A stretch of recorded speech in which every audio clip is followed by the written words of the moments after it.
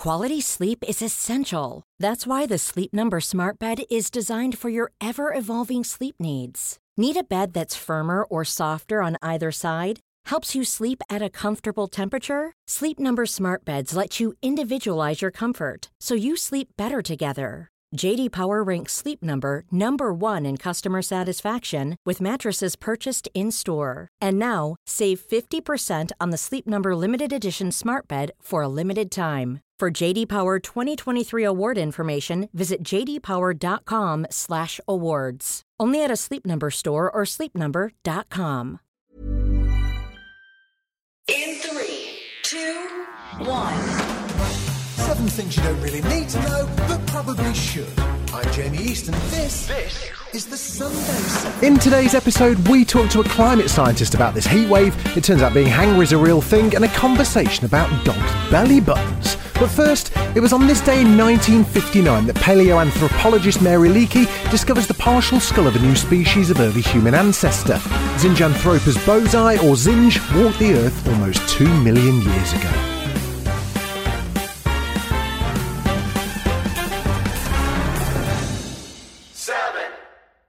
5, 4, 3, 2, unité, top. And liftoff. Allumage EAP, décollage.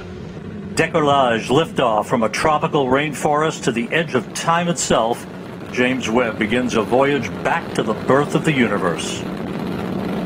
This week, NASA released the first full-colour images from the James Webb Space Telescope. Peering deep into the recesses of the universe, these dazzling images of stars and galaxies showed the deepest, most detailed view of the universe to date. We're looking back more than 13 billion years. The new images revealed a breathtaking view of a stellar nursery, a roaring sphere of gas around a dying star, and a cosmic dance between a group of galaxies. The James Webb Space Telescope, the successor to the famous Hubble telescope, was launched in late 2021 with the aim of taking pictures of the very first stars in the universe and finding habitable planets beyond our solar system. On Tuesday, in a public briefing with the President and Vice President, NASA Administrator Bill Nelson presented the telescope's first image. President, if you held a grain of sand on the tip of your finger at arm's length, that is the part of the universe that you're seeing, just one little speck of the universe. You're seeing galaxies that are shining around other galaxies whose light has been bent, and you're seeing just a small little portion of the universe. 100 years ago, we thought there was only one galaxy. Now, the number is unlimited. And in our galaxy, we have billions of stars or suns, and there are billions of galaxies with billions of stars and suns. We're looking back more than 13 billion years. And they plan to go back further. They're going back about 13.5 billion years, and since we know the universe is 13.8 billion years old, we're going back almost to the beginning. And it's not just galaxies and stars, as the James Webb's designed to take images in infrared, allowing it to view objects a human eye can't see. NASA researchers hope to also discover distant habitable planets. And when you look at something as big as this is, we are going to be able to answer questions that we don't even know what the questions are yet. The image showcased on Tuesday is just the first of many to be released from the telescope, but it was powerful enough to bring some NASA scientists to tears. In an interview with Reuters, NASA Associate Administrator Dr. Thomas Zerkbuchen shared his feelings. To the untrained eye, this is a red speck. But to the trained eye, this is why we built this telescope, and it's working and it's there. And it's not only there, it's already delivering results. To me, that is just an incredible achievement and, a one that will surely make history.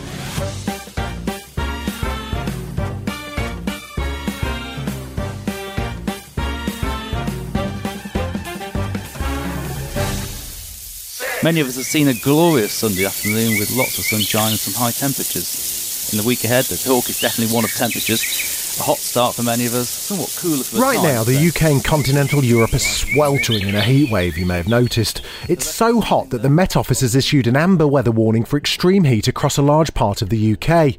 The national forecaster now believes there's a 1 in 5 chance that Britain could soon record its hottest ever temperature. Some models even indicate we could hit a scorching 40 degrees Celsius. So why is it so hot right now? Well, to find out, we spoke to Mariam Zachariah from Imperial College London's Grantham Institute for Climate Change. Heat waves are generally driven by high-pressure systems. Now, in this part of the world, there is this one particular system called the Azores High, which normally sits off the coast of Spain. But somehow this year, it has been sitting expansively over Western Europe as well as the UK.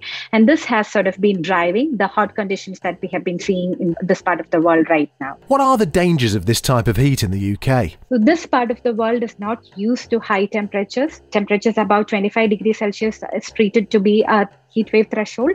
Now, what happens is when temperatures cross 32 degrees Celsius, if you are not taking proper precautions, it can prove to be fatal. And by fatal, I mean that it would mostly be some section of the community would be more impacted than the others. For example, the young children who are going to school or the elderly would be more impacted by the high temperatures. So what connection is there between human activity and these heat waves? A major consequence of human activity is global warming, as we all know. Now, as there is an overall warming, we see that, the different global regions also warm. Now, that means that, the high temperatures that were unusual in the past is now becoming more frequent in recent years. And as a result, you see these high temperatures happening more frequently. And that is what causes heat waves. So we can say that due to increased human activity, heat waves are going to become more common and more frequent. And, unless we do something about it, it will continue to get worse. It doesn't feel like it, but is the UK at all prepared for it? So adaptation is something that every country in the world will have to do, especially in the face of future extreme events or heat waves in this context. Most of our infrastructure, if we look at it, it is not equipped for withstanding temperatures above, let's say, 20 degrees Celsius, 20 plus or minus 5 degrees Celsius. Now, that means that this infrastructure needs retrofitting. Basically, we have to find ways to keep our houses cooler during the summer and warmer during the winter. And I remember recently reading somewhere that, in this time, the hospitals are struggling with storing medicines correctly, especially when the temperatures are playing, quite high as we are seeing this time. So these are some of the things. And in that context, yes, there is a lot more things that we have to do to be better prepared in the face of future events. As temperatures are set to reach the high 30s in some parts of the UK, how should we start adapting to live comfortably with these heat waves? It is important that we stay hydrated, try and stay indoors whenever possible. We know that we are having good weather in terms of, because it's generally very cold in this part of the world. But, it is very important that we stay hydrated and make sure that the windows are closed and, we keep the curtains closed during the heat to, sort of keep the house, indoors cooler. Still to come on the Sunday 7, why some people just can't catch COVID and a scientific explanation of Hangry.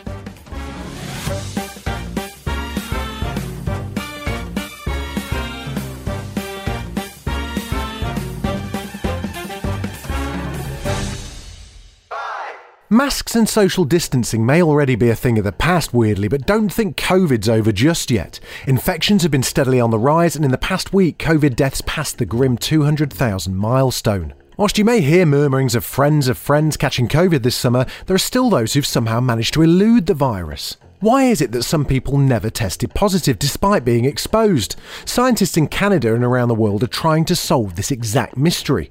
In a McGill University research lab, they're trying to figure out whether genetic factors play a role in making some people immune or resistant to the coronavirus, and they've already got some clues. Dr. Donald Vine is an infectious disease specialist and medical microbiologist at McGill University in Montreal, Canada. Speaking to CBC News back in June, he explained how they're using frozen vials of cells to uncover the potentially genetic cause for the COVID infection's mystery. So what happens is that each one of these vials is cells from a patient. We have patients who have severe disease, patients who have mild disease, but in this case, we also have patients who are resistant. And these cells are cryopreserved so that they're still alive when we thaw them out. Inside these frozen vials are cells which house genes which help shape a person's traits. This is our gold mine. Every person we see, we need to get these cells and we need to freeze them down. Genes passed over from one generation to the next give cells specific instructions, like a biological recipe book for making proteins. Proteins are the building block for everything in your body, from bones and blood to muscles and fighting infections. We don't think that this is going to be one gene that's found across the world. We think that there will be, in different populations, different genes that account for resistance. Samples from seemingly virus-resistant individuals have helped researchers in the past to come up with treatments to fight other infections, including malaria and HIV. Like the coronavirus, HIV must latch onto receptors from our cells in order to get inside and cause an infection, but some people have gene mutations that don't allow this to happen. What happens in HIV is that receptor in the people who are resistant is mutant. It's not expressed properly. And that means that the virus can't attach. So that means that you can then give a medication like that molecule that's missing and prevent the HIV virus from attaching onto cells. It's early days still, but scientists hope they're getting close to finding a similar mechanism for COVID-19. So there are some potential clues in that, when we talk about the virus attaching to the cells and we talk about some receptors, it looks like maybe some of those internal proteins may be part of the solution. Again, it's a little too early to know. These are the needles in the haystack that tell us something. There's a biological lesson to be learned on that person, but we gotta find out what that lesson is. And the determined McGill researchers are hoping to get results from their study as early as this autumn.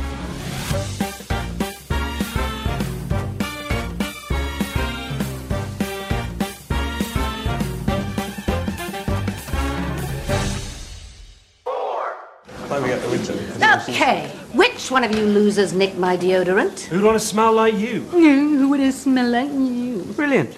Witty. Zip it, shrimpy. Dan, eat a Snickers. Why? Because you turn into a right diva when you're hungry. You're not you when you're hungry. Snickers. Snickers has built a whole brand on it, but now scientists have proved that Hangry is a real thing. Professor Viren Swamy is the Anglia-Ruskin social psychologist who set out to study it, and we caught up with him for some more details. So, Professor Swamy, your latest study looks at the link between hunger and emotions. How did it come about?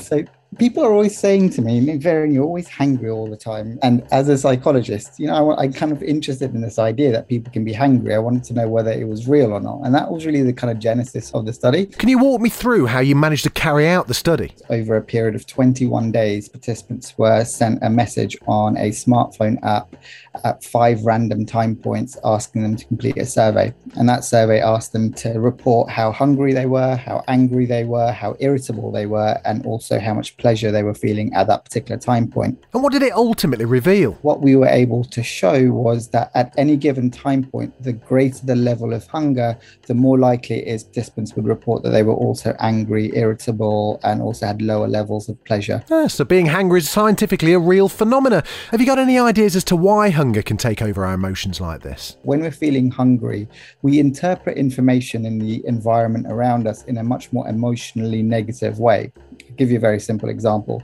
Let's say I'm feeling very hungry right now, and you're asking me all these questions. If I'm feeling hungry, I'm more likely to interpret you asking me questions in a negative way, and that's more likely to make me irritable and angry. If I was feeling full, I'm less likely to interpret that same information in a negative way. Hunger can affect all kinds of things in not just our emotions, but also our understanding of the world around us. For example, in many non-human species, what we find is that hunger can cause aggression, mainly because those animals are trying to seek food, and so they're more likely to become aggressive towards other members of their own species. So the idea that hunger can affect our emotions is quite long-standing, but applied here, it basically suggests that our view of the world becomes more colored by the fact that we are experiencing hunger. So hunger becomes the source of negativity. Well, now we know more definitively that this link exists. What are the implications? I think it's really important, firstly, to be aware that being hangry is a real thing. In very simple terms, when you're hungry, you're more likely to be irritable and angry. So being aware of that is really useful. I think the other really important implication, though, is the idea of affect labeling. Basically means putting a label on your emotions. When you're feeling something, labeling that emotion can help you understand what you're experiencing. If, for example, you're feeling hungry and you're starting to feel irritable, you might not be aware that your irritability is being caused by your hunger. So being able to label it and say, I'm feeling angry right now, and it's because I'm hungry, is a first step to then being able to kind of resolve that emotion, which is to go and find some food. So having an awareness of that is really important. Your study looked at adults, but what does this mean for the learning and development of hungry kids at school? If a child goes to school hungry, it will likely affect how they interact with other children at school. It may also affect how they interact with caregivers, with their teachers, but it also may affect their ability to learn effectively. But it's not just children, adults too. I mean, if an adult is consistently hungry, we might expect that they might have more difficult relationships with others because they're frequently angry, or they might have difficult relationships with peers because they're frequently feeling irritable. It may also affect things like their productivity, their ability to learn, their ability to be creative, all kinds of different things. How should we use this information for how we live our lives and operate during the day? Well, I'd have two suggestions. One is one of the things I already mentioned, which is to be able to label the emotions that people are experiencing. The other thing I would suggest is to learn to eat intuitively. Intuitive eating is basically this idea that we eat in response to hunger rather than to emotional cues. And that's really a very good tool to be able to have, particularly in terms of things like weight management, but also improve psychological well-being. Still to come on the Sunday 7, a brand new tiny arm dinosaur and dog belly buttons right after this. Quality sleep is essential. That's why the Sleep Number Smart Bed is designed for your ever-evolving sleep needs. Need a bed that's firmer or softer on either side? Helps you sleep at a comfortable temperature? Sleep Number Smart Beds let you individualize your comfort, so you sleep better together. J.D. Power ranks Sleep Number number 1 in customer satisfaction with mattresses purchased in-store. And now, save 50% on the Sleep Number Limited Edition Smart Bed for a limited time. For J.D. Power 2023 award information, visit jdpower.com/awards. Only at a Sleep Number store or sleepnumber.com. You're listening to the Sunday 7. Follow us for your weekday news espresso, or even try our Island edition. It's in all the usual places.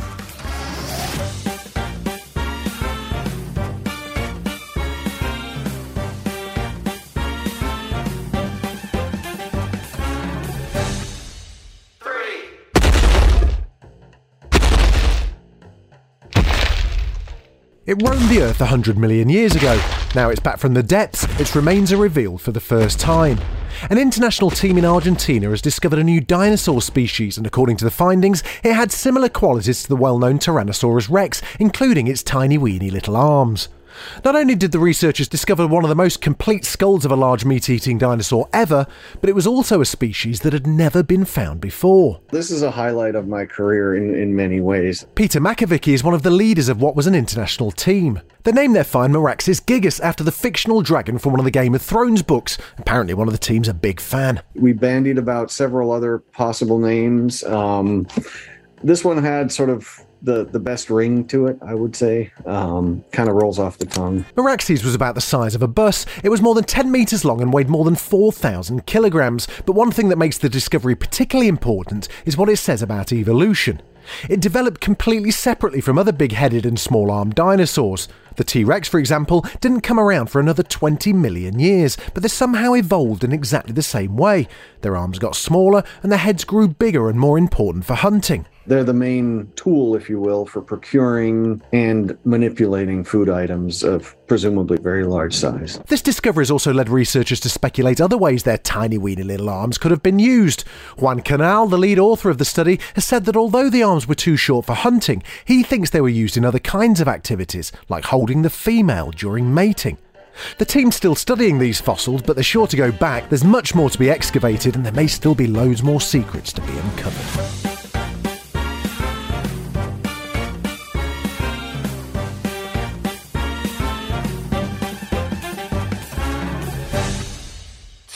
A personalised cancer vaccine made from individual patients' own DNA is producing impressive early results. The groundbreaking jab, created using technology perfected in the COVID pandemic, is being given to patients after they complete conventional treatment for head and neck cancers. To make the vaccine, cancer cells are first removed from an individual patient.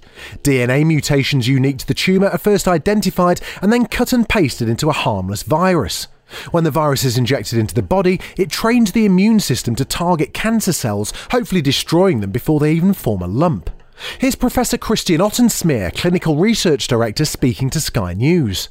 If we can train the immune system to pick those cancer cells that would otherwise lead to a relapse, at a time when we can't even see them, then the chances of long-term survival for our patients is much higher. I'm quite excited about this, but I think all the data are pointing in the right direction. Early results show that all 8 patients that received the vaccine have remained well after several months, but 2 of another 8 who weren't given the jab have relapsed. The vaccine's experimental, but the technology it relies on proved itself during the pandemic. AstraZeneca's COVID jab was made in a really similar way, and Moderna's mRNA techniques being used elsewhere with hopeful results against pancreatic cancer. Scientists in Oxford developed the AstraZeneca jab and are now working on a vaccine to treat prostate cancer, applying what they learned in COVID.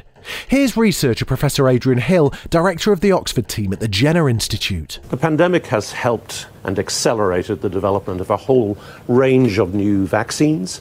We learned about their safety in billions of people, whereas previously it had been in thousands. That's very helpful safety data to have. And it means that there will be a lot more investment now in fields like cancer, where we desperately need better therapies.